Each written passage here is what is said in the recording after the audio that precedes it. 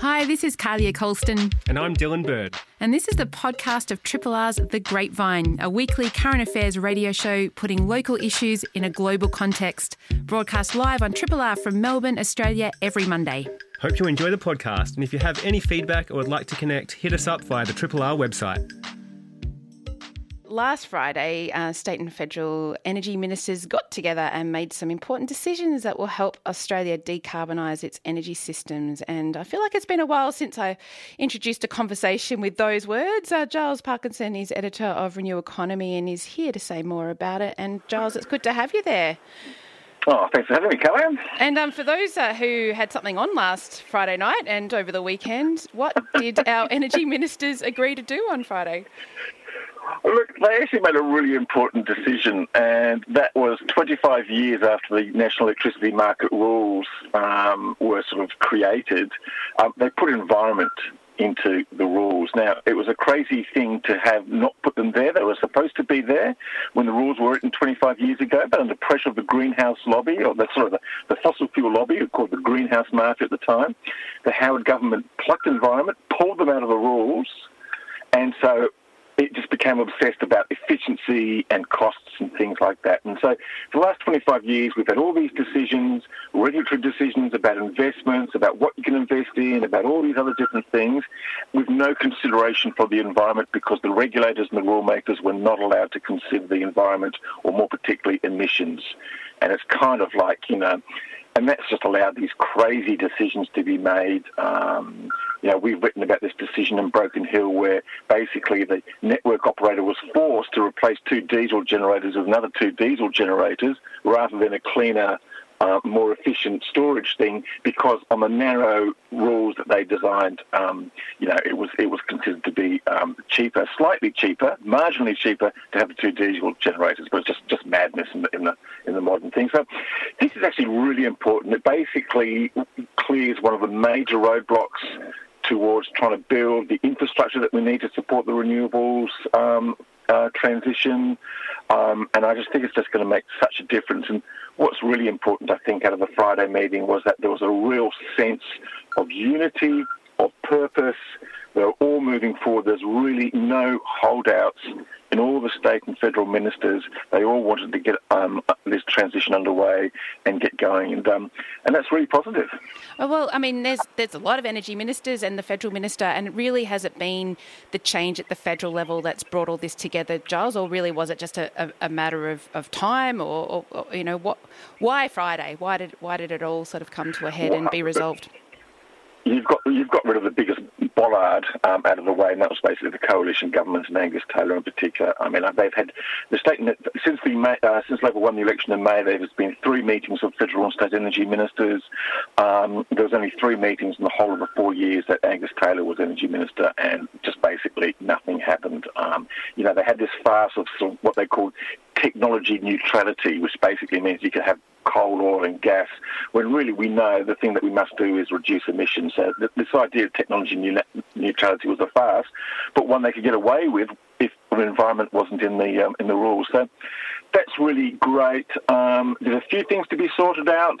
Another important decision they made was to sort of sideline what's called the Energy Security Board, which was this thing set up under the Turnbull government, who really been kind of in the way of... we've got to redesign the market rules. We're moving from a coal-centred sort of grid to a renewable-centred grid. That means kind of changing the rules, because you've got different technologies which can do different things. And these people are considered being, kind of holdouts and getting in the way. So, things are looking up. There's still a few things to be sorted, but I think there's just a real unity of purpose. So, we've now got a legislated target, albeit way too small, 43%, but at least it's legislated, at least it sends a signal, and I'm sure that we can move forward on that. I think we're going to get great work happening on the grid now with the transport. We've still got issues about new coal and gas mines, which are raising their heads. So that's an issue to be dealt with, but I think the Greens and the Teals are going to be pretty strong in Parliament about that. And of course, we've also now got a legislated target in the US, which is fantastic. Yeah, I'd love to go into some more detail about that. But, I mean, some of the front of mind things for people at the moment are around energy costs, and also, we had that thread of, there won't be enough supply, etc. Will this decision of the energy minister start to help address some of those issues as well, Giles? Yeah, unfortunately, it's not going to be real quick because basically the market, the wholesale prices, so the wholesale prices, as everyone probably knows, has been really high over the last couple of months, and that's been for one reason, or a couple of reasons basically. Fossil fuel generation, the international coal and gas prices have just gone to the stratosphere, mostly because of the Russian invasion of Ukraine or the geopolitical fallout of that, the withholding of gas supplies in Europe and all that sort of stuff. Really, the only way to get over that is to sort of reduce your dependence on coal and gas and build more renewables. Now, that doesn't happen overnight. So as long as the gas prices stay high, there's still going to be pain at the switchboard with the bills coming in. There's probably nothing we can do about it apart from people making their own choices if they can to sort of put solar and do things like that. But having more renewables coming into the grid over the next 2, 3 or 4 years is really the long-term solution. So we won't have any of these. We won't be held hostage to sort of international commodity price sort of cycles and things like that. We'll just be reliant on our own wind and solar and backup storage and things like that. That'll take time. But what we're seeing now with these decisions made by the ministers over the last couple of weeks is we're going to go there as fast as we possibly can. It's interesting how that sense of relief that it seems that we're seeing changes happening and decisions made by energy ministers that actually go to the net zero targets that all states and territories and the federal government have committed to and now legislated as well. So it seems that the policy and then the actions and the regulatory environments are starting to sort of turn into a cohesive, what would you say, like constellation of decisions, Giles? I mean, this is, what's your sense that you've been reporting on this for a very long time? Have you seen this happen before? Well, look, I think probably if you go back 10 years when the Gillard government and the Greens actually put together this sort of clean energy package with the creation of the Clean Energy Finance Corporation, the Renewable Energy Target, ARENA, Climate Change Authority, all things which have stood the test of time, apart from the carbon price, of course, because the coalition government, destroyed that and tried to pull down all the other things as well. But and that was a moment of great celebration. Then after 10 years of just sort of opposition and bollards in the way, I mean, what you just said then, relief, is exactly the feeling. I mean, on Friday, you could just almost hear, the sort of the sense of relief, the sort of, the breathing out, and just the relaxation, the just sort of sense of accomplishment. Oh, we've got here finally. Yeah, absolutely. And it was really interesting seeing the Twitter lines of some of the energy ministers. They were just so pleased, so delighted that they could actually work together and do something rather than having to constantly fight and push back against, basically the stooges of the fossil fuel lobby, which is what they felt they were dealing with before. And interesting if the similar feeling is there in the US. We're speaking with Giles Parkinson, editor of Renew Economy, and the US, the climate and healthcare bills passing. Maybe for those that don't know what they are, describe that. But there's something approaching 400 billion, 370 billion in funds aimed at expanding renewables now going to happen there in the US. That seems like progress too.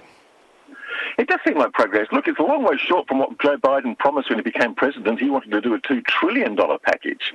But, of course, he came up against, the Republicans, the right wing once again, in the Senate in particular, and just big pushback. And he also had this sort of wayward Democrat Senator, Joe Manchin, who comes from a coal state, West Virginia, who's got coal interests of his own. Apparently, it's quite clear. He actually owns interest in the coal company, so he doesn't want to do anything against it. Quite extraordinary for a Democrat senator position to be in. But look, finally they cut a deal a couple of weeks ago, and it got voted to the Senate and then the House of Representatives last week.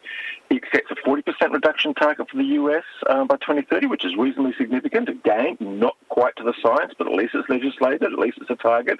It throws, as you say, nearly $400 billion at this thing. Look, there's a few problems with this. They offer basically tax credits. They offer rebates for electric vehicles. They offer support for green hydrogen, which should pull green hydrogen costs down to actually lower than blue or grey hydrogen, which is hydrogen made with fossil fuels. So it all seems quite positive in the headlines. I think there's a few concerns over some of the details of it and about how effective some of them will be. But look, it's it's a great step in the right direction. I just guess in the US, because they've got the midterm elections coming up soon, you just wonder exactly how long this legislation will actually stay in place. Not a single Republican voted for them. But then again, there was only one coalition minister or MP voted for the climate package put forward by Labor. So we've still got these entrenched positions on either side of the political divide, which is really frustrating and quite worrying. Because you just wonder if there's going to be a switch in power, then all of a sudden all these gains that you've made, you can lose. But for the moment, things are looking a lot better in the US and for the world because of it. Yeah, and hopefully sticky change, as they call it. But I also wonder then about the COP27, so the climate talks coming up later in the year. It is a different Australian and US offering to those negotiations. Do you think it will make a difference to those, Giles? Yeah, it's amazing. I've actually been to a lot of these these United Nations basically sponsored annual climate talks. I've been to about 8 of them over the years, and it's just fascinating to see the influence that Australia actually has at these talks. I mean, people sort of say, "Oh, look, we only account for 1.3%," but we're actually quite an influential players because we are such a big fossil fuel country, and we have got such potential in renewables. We've actually got really smart policymakers and things like that. So some of the things that we produce, like the clean energy package and the carbon price and the renewable energy target before that, have been widely admired around the world. And so what we do, actually, what we say at these conferences actually matters. So the fact that we've now got this real positive energy coming through at the next talks is going to be quite crucial. I've seen that happen in Bali in 2007 after the election of the Labor government. Whole complete change in atmosphere and purpose. And I've seen the opposite happen in 2013, just after Abbott got elected, and you could just sort of see, they were just shattered. The talks that year actually in Poland, and all of a sudden Australia just went overnight from being a constructive player in talks to being a complete obstacle. It was just quite extraordinary. And the people who were there, the representatives of Australia, were just shattered because all of a sudden they had to go into the same room with the same people they've been talking to for months, in some cases years, and just present a completely opposite position. And people were just going through the corridors then just going, what the hell is going on here? Of course, the answer was Tony Abbott. But, but that's the sort of the crucial role that these things... And it also shows how fragile the nature of those talks can be, but then how positive they can be when people are working together. Absolutely right. Well, Giles, good to have you on a good news day. Look forward to catching you again really soon. Yeah, well, hopefully the news does stay positive. So there you go. Thanks for having me. Yeah, no worries. Speak soon. Giles Parkinson there, editor of Renew Economy. Good place to go if you want to follow the kind of ins and outs of what's happening with the energy systems, energy markets, renewable energy progress, technology and the like. And Renew Economy also has another magazine called The Driven, which has a look at the electric vehicle progress. So if you're interested in that, you can find that there too.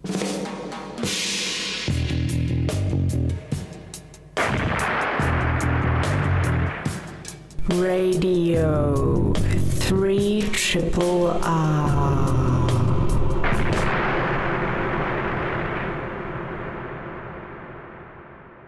More patients are finding it difficult to find GPs who bulk bill, and it's a particularly challenging situation for people in regional areas who need to travel to access affordable healthcare if there isn't a bulk billing GP in their local community. Stephanie Convery is the Inequality Reporter at Guardian Australia. She's been reporting extensively on this issue. And Steph, it's really great to have you there. Good morning. Good morning. It's really great to be here, Kulja. And why is it harder for people to find bulk billing GPs at the moment? I know a lot of people are in this situation. That's right. So there's a few reasons to this, and it's something that has been growing over the last, I suppose, about 10 years, really. So if you go back about 10 years to the previous Labor government, they introduced a freeze on Medicare rebates. So it was only supposed to be temporary, and it was meant to save about $664 million, I think was the figure, in a year. the next year, the coalition government got in at the election and they kind of kept that freeze in place. So we have seen basically stagnating Medicare rebate rates for the last decade or so. That has kind of coincided now with cost of living crisis, inflationary crisis. There were a whole lot of things that sort of shifted around Medicare and around bulk billing and telehealth and things like that during the pandemic. Plus, there were all of these extra costs that medical professionals needed to outlay to deal with COVID. So now what we're seeing is practices, generally speaking, are finding it much more difficult to make ends meet. It's only about 40% of the money that comes in to a general practice goes to paying the doctors. The rest goes on things like rent, on overheads, various other kinds of things like administrators and assistants and receptionists and technology, as well as medical supplies. So all of that stuff coming together, and you suddenly see, like, we're hearing so many reports of people being told that their local long-time bulk billing GP or local bulk billing practice is no longer doing that.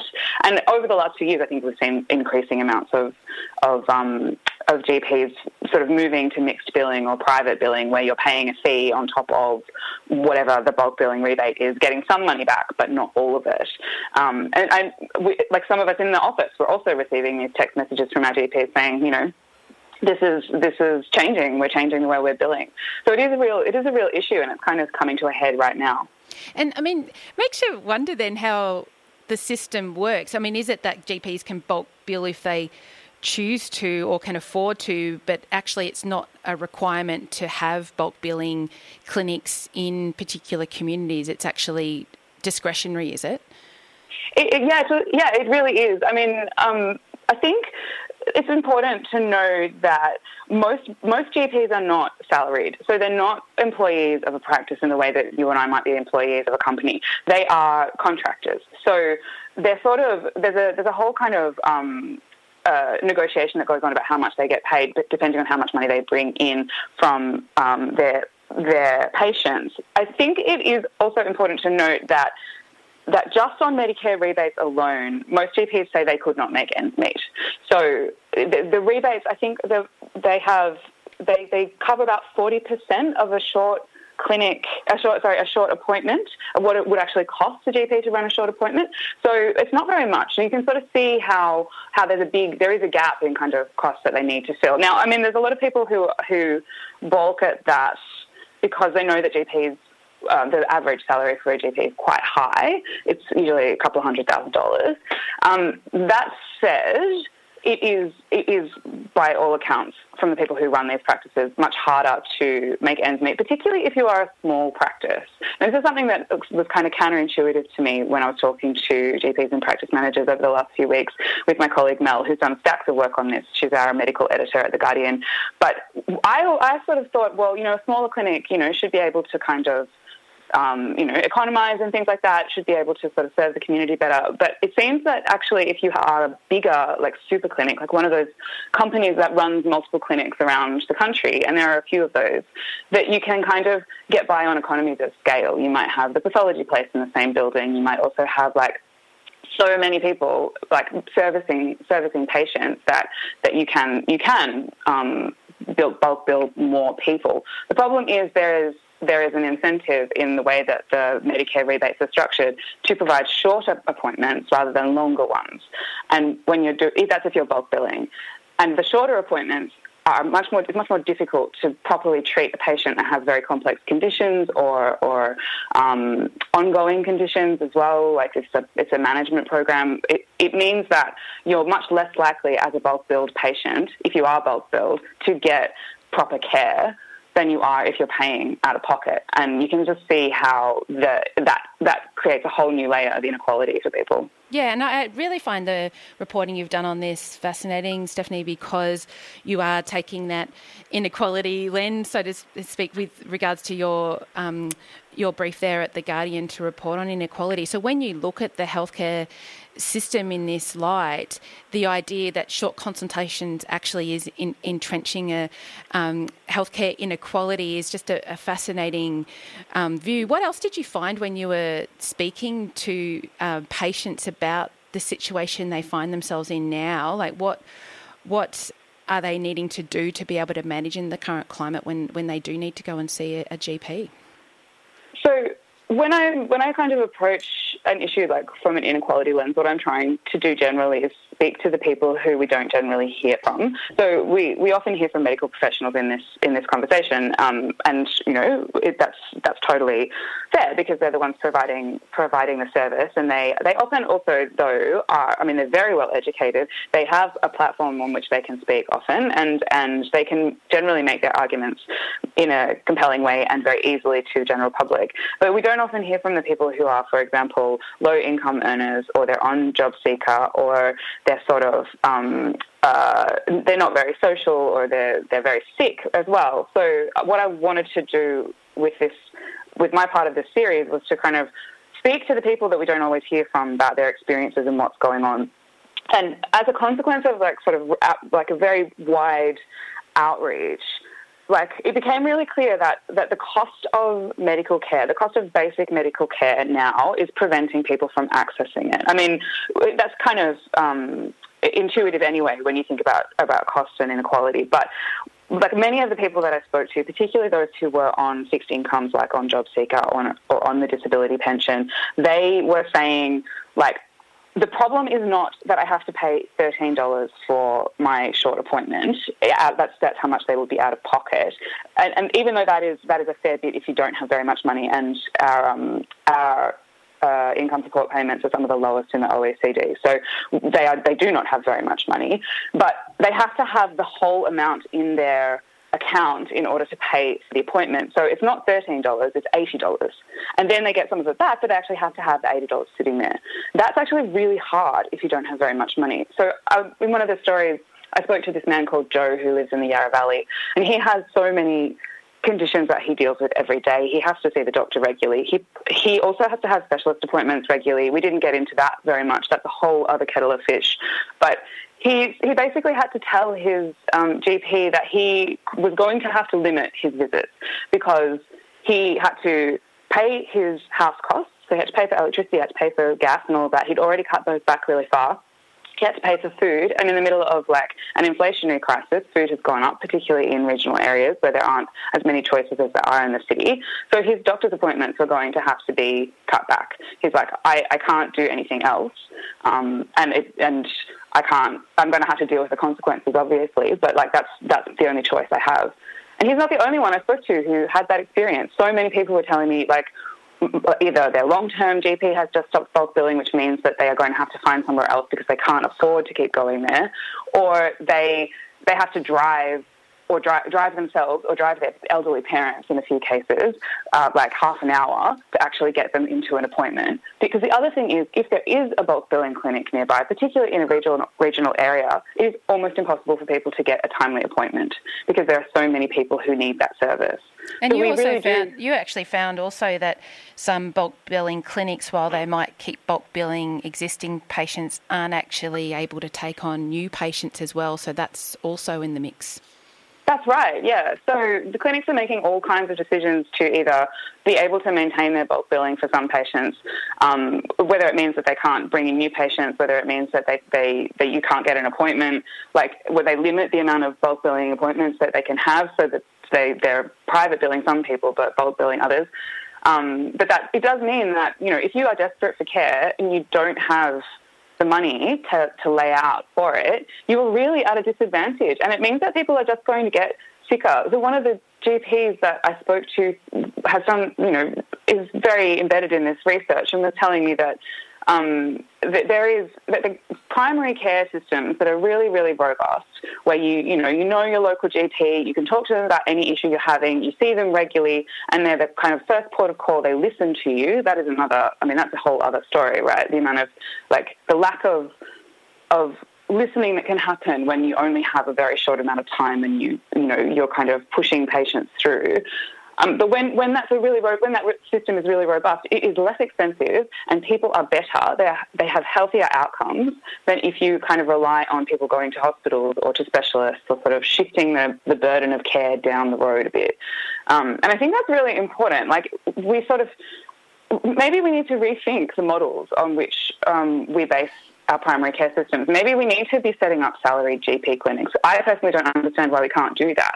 I understand GPs are salaried in hospitals, but they're not generally in practice. So, yeah, there are people with a bunch of different ideas about how we could be sort of fixing it, not just about increasing Medicare rebates, though obviously we ought to be doing that too. Yeah, I really like this idea of taking a different perspective to reporting on these issues, where you're looking at it from the situation of those that are least able to pay or the most vulnerable in a community, because you start to ask these questions that maybe have already been answered in different ways over the years, but why not ask them again? And I mean, there is a sense that the Health Minister, Mark Butler, is sympathetic and has admitted that primary care is not in good shape at the moment, and this is, due in part to the pandemic, but also other factors. But do you think we're likely to see any change in this space, Stephanie? Have you got a sense of that happening in the short or medium term? Do I have faith in our current politicians to be radical and try and reform a system like this? No. I hope, though, that with enough public pressure, their hand will be forced. I feel like the current government has sort of been pushed into admitting that things are not as good as they could be, And if we can continue to push them, then we may see movement on this where we might not have thought that we would a few months ago. I think that's really important. We need to keep pushing and talking about this, and we need to keep giving voice to the people who are being most affected, most negatively by it, and that's the people who are vulnerable communities, on low incomes, who are out in regional, rural, remote areas where they don't have access to these things. It is really important that they're first and foremost in our minds, because if we look after them and if we look after the people who are most hard done by in our society, then everybody benefits. And so, you have done polls of when local GP clinics have made the change from bulk billing to charging fees, or at least part fees. Are you still looking for people to contribute to your reporting over at The Guardian? Yeah, so in particular, we're looking for people who want to tell their personal stories of their experiences with GP. So from a patient perspective, I am in particular looking for people who have to deal with specialists a lot and who have to navigate that system. And particularly if they have chronic pain or chronic illness, I'm really interested to tell some of those stories. So please do get in touch. We also have and I'm actually not sure if it's still open. I will double check, but we have a call out form in that series that basically just allows you to tell whatever you feel comfortable telling your experience with the Medicare system at the moment, whether you're a GP, whether you're a patient, whether you're part of a vulnerable community, or whether you're from a cold community or from just in a city, or whatever your experience. If you have something that you think we need to incorporate into our understanding of the situation, please do get in touch, because all of your stories matter. Triple R on FM, digital, online, on demand, podcasts and via the app. And since we had David Manne last in the house, the Billawilla family has returned to their community and been granted a permanent visa. Such good news, and too long in coming. But there are many more cases of refugees and asylum seekers languishing in our community still. Where are we at with the reform agenda in this space, and what might happen next? So David Manne is Exec Director of Refugee Legal, and it's always great to have you on Triple R. Let me put your mic on there, because there you are in front of me. Good morning, David. In the studio again. It's great to be back in the studio. It's very nice. And so the Billawilla family is there, back in Billow. They are, and it's gone from really sort of inhumanity to an act of humanity, I guess, to finally, after such a terrible, sorry saga, and real cruelty, the infliction of real cruelty in the treatment of the family. Finally, they've been granted permanency, so they're not only sort of home in Billawilla, but can, I guess, call it home in a permanent sense. And it's such an absolutely wonderful development, of course, but it's also profoundly important, I think, because it does signal a massive change in the approach more broadly, we hope, and it certainly both has that really practical dimension to it of the family themselves, now getting permanency, but also the community that have embraced them so deeply. But also, I think more broadly in Australia, I think that it is a good reminder that right across the country there is such a generosity of spirit toward people seeking asylum, to refugees, and I think it does capture that in both a practical and symbolic way. Yeah, look, it filled my heart, definitely, and I think many people would say the same, and it felt very much that the government in granting more permanency for that family was representing me, and I think a lot of people felt that way too. But we know this ministerial discretion aspect of our system can also play the other way. I mean, what's your sense of how our system is right now in different hands, David? Yeah, look, I think that there's it's a period of change, of really major change, and I think it's also worth just remembering here with that change doesn't periods of change and potential for major reform don't come along very often. So they can be sort of once or twice in a generation. I think we're in that period now, but as with all change, the shape of it, the exact shape of it, what's going to happen, what the elements of it are, is very unclear. So there's some key priorities at the moment. One of them is, there are 19,000 people across the country who in the last decade or so were granted protection as refugees, but then only granted temporary protection because of the way that they arrived in Australia, that is by boat, and have been essentially there's been a second wave of suffering, being in limbo essentially in the community, but not knowing what the future will hold, and knowing that every 3 or 5 years they have to reapply. So the government have committed to change. They've committed to converting people on temporary protection to permanency, but that policy still hasn't transformed into action yet. And so we and others have been very directly at the table, sort of urging that the government act swiftly to convert people on temporary protection to permanency, so that they actually have a sense of certainty in the future. They can rebuild with that sense of more certainty and security and belonging, in the community. And so that's a major priority at the moment.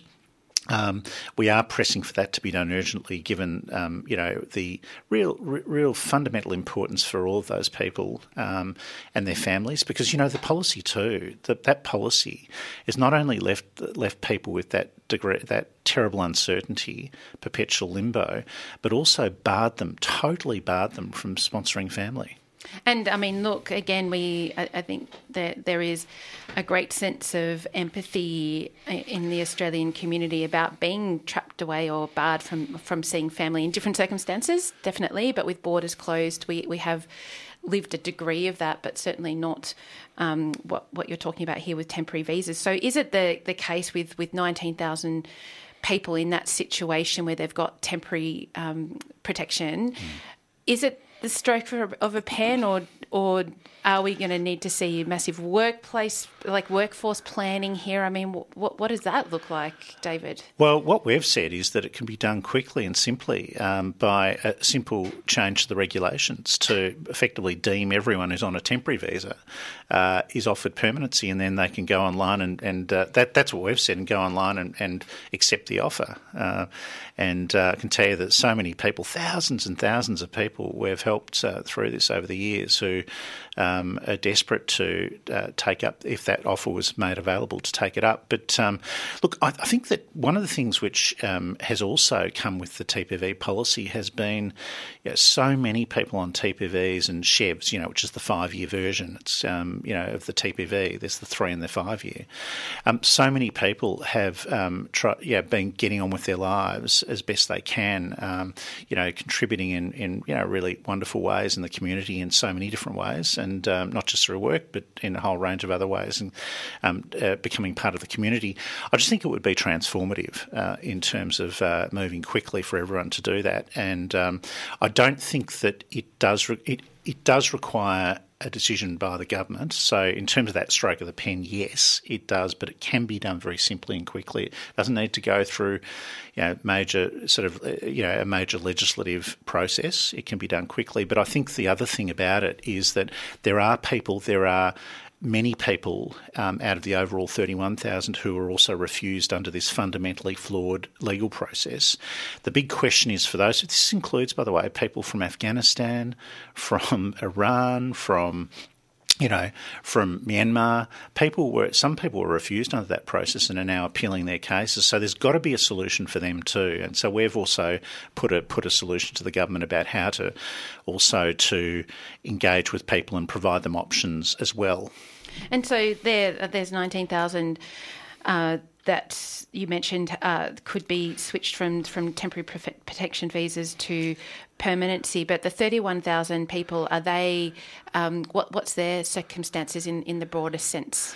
Yeah, so the 19,000 are part of that 31,000. Mm-hmm. So the numbers, I won't go through the technicalities, but put it this way: that the vast majority of the remaining people out of the 31,000. So you've got the 19,000 granted protection mm-hmm. as refugees, and then the remaining people, most of them have been refused under this absolutely flawed process, which was. And so they're living in Australia, but having been refused protection. That's right. And so, and I imagine they're all in all different circumstances of appeal or whatever that might be, but they're still here. They're still here. So is there a way that the government can resolve or work with such a large group of people that have really massive uncertainty on their future here in Australia? Yeah, so what we say is, move swiftly to convert people who've already been granted protection as refugees, permanency, but at the same time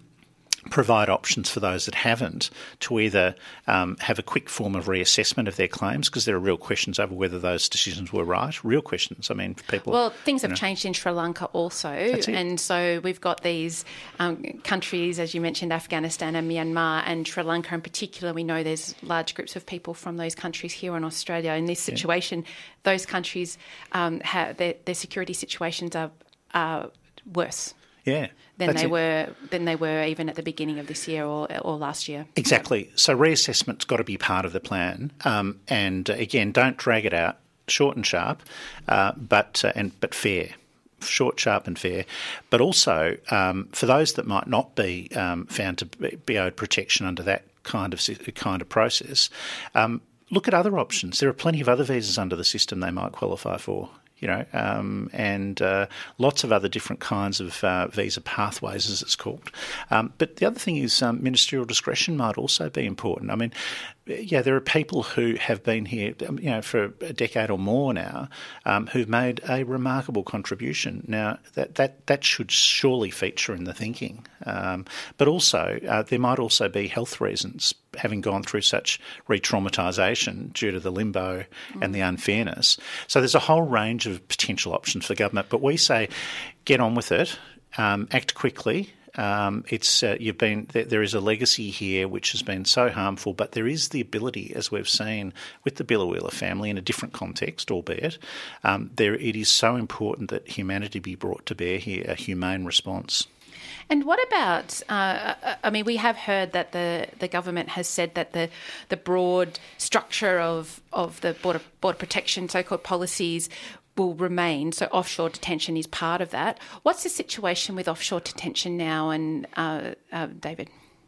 So the basic situation is that together with Nauru and PNG, there are roughly 200 people still remaining, and so they still are marooned in this cruel limbo. And then, of course, there's well over 1,000 people who were offshore who were brought back largely medevaced. And they're still in limbo in the community living. Most people are actually in the community rather than detention now. Some people are still detained as well. And they're, right across Australia, and they're in limbo too. So basically, limbo, a cruel, ongoing limbo, long-term limbo, is the predicament at the moment. The big question then is, well, what are the solutions, of course, to this? I mean, this is where I'm sure your question was going, and they're limited. What they are, the US deal, where the US agreed to take up to 1,250 people, the numbers have almost been used up, so that's almost at an end. The only real major remaining option is the New Zealand deal, which the former government, announced, not long before they lost government. Now, the issue here is that over 3 years, there's 150 places per year for 3 years that New Zealand have agreed to. So that extent, now for anyone who is able to be resettled to New Zealand quickly, that has to be welcomed. But the big problem is that it's going to drag on for quite some time on the basis of this. And the other issue is that even once all of those places have been used up after 3 years, at best there are still well over 500 people with no solution remaining. David Mann's with us, Exec Director of Refugee Legal, and you should see my note paper here, David. I'm writing down all these numbers and just really trying to get my head around this really legacy. I know you've called this legacy caseload almost that you've spoken about over the years we've been having on Triple R. And so here we've got it. You can put some numbers around it. If we can resolve and support each of these people to move on with their lives with more certainty, what then does our humanitarian intake look like in Australia? What is our capacity then as a country to offer asylum, offer homes to people seeking refuge around the world right now? Yeah, you see, the humanitarian intake is, to me, in policy terms, since the Second World War, it's one of the golden threads of modern Australian history. We're edging toward 1 million people resettled since the Second World War, and it's been part of the bedrock. Not just of where we're heading, but it's the past, the present, and the future. It is actually not extraneous, but it is actually central to who we are, where we've come from, and who we are, and yet. The program itself, I'm not going to go through all of the numbers at the moment, but basically the numbers were reduced under the former government. They were reduced back to 13,750. But basically the Labor government have committed incrementally over time, not within 1 year, but over time, to increasing the intake to 27,000 over time. In addition, they've committed to 16,000. They've retained the former government's commitment to an additional 16,000 places for Afghans over 4 years, over and above. But what is critical here is that the intake be lifted incrementally but swiftly. So, for example, next year, getting it back up to 20,000, which happened under the former Labor government, and then incrementally building from there. But with it, I think that what has to come with it is, as well, opening up our engagement to the world again, because it is actually ultimately the response can't just be can't just be about Australia. It has to be about responsibility sharing globally, and what's Australia's contribution going to be. We know that this government has retained, boat turnbacks. Okay, well, they have, and many objections, fundamental objections, can be made to that. Turn back to where? To further danger. But that said, what is Australia's contribution going to be globally to unprecedented numbers fleeing from their homes? And this has to be one element of it, central element of it. And we're great at it as a country, resettlement. We're great. We're one of the leaders in the world, and we need to. I think it is really central to rebuilding refugee policy. Yeah, and I think, look, I'm someone who with heritage with refugee displaced people from Second World War background, and so you can sort of, that experience within your own family can sort of inform how you might feel about these sorts of things as a country. But I'll just say, just there, my grandparents, my maternal grandparents, Henry and Kate, fled during the Second World War, and Australia took them. They fled separately, and Australia took them in. So, I feel very much a beneficiary myself of the policy. And so, I mean, what do you think at the moment with your engagement with government, David, about how and when and in what ways they might actually progress this area, because it has been an area of stuck policy for a long time? Yeah. So, look, the former government left the whole policy, the refugee and migration programs and the policy in a monumental mess, to shambles, and on so many fronts. Central to it has been exclusion, deterrence, dysfunction and harm. We know that. So it's a major reform agenda, and I think one of the things we've been very engaged with it, and one of the things is there are key priorities, and one we haven't mentioned, but I do think is just quickly is really fundamental, is indefinite detention. I actually think that's foundational. If we can make major fundamental change on indefinite detention, I think it would have major consequences more broadly. Because, put it this way, if we can lock up, as we've done now for decades, innocent people, just lock them up without charge indefinitely and often for prolonged periods, you can pretty much do anything. You can start to, that opens up the dark pathway to Nauru and PNG, is my view. So I did want to note that the current Minister Giles, is starting to make some significant moves on that. There have been some very important progress in terms of release. Not everyone, but indefinitely detained. But there have been some releases so far. So there are some positive signs on that front, and that's very, very welcome. But big reform is required. Back to your question, though, in a more general sense. There are so many areas of reform, clearing the backlogs of tens of thousands of cases sitting there at the department and at the Administrative Appeals Tribunal.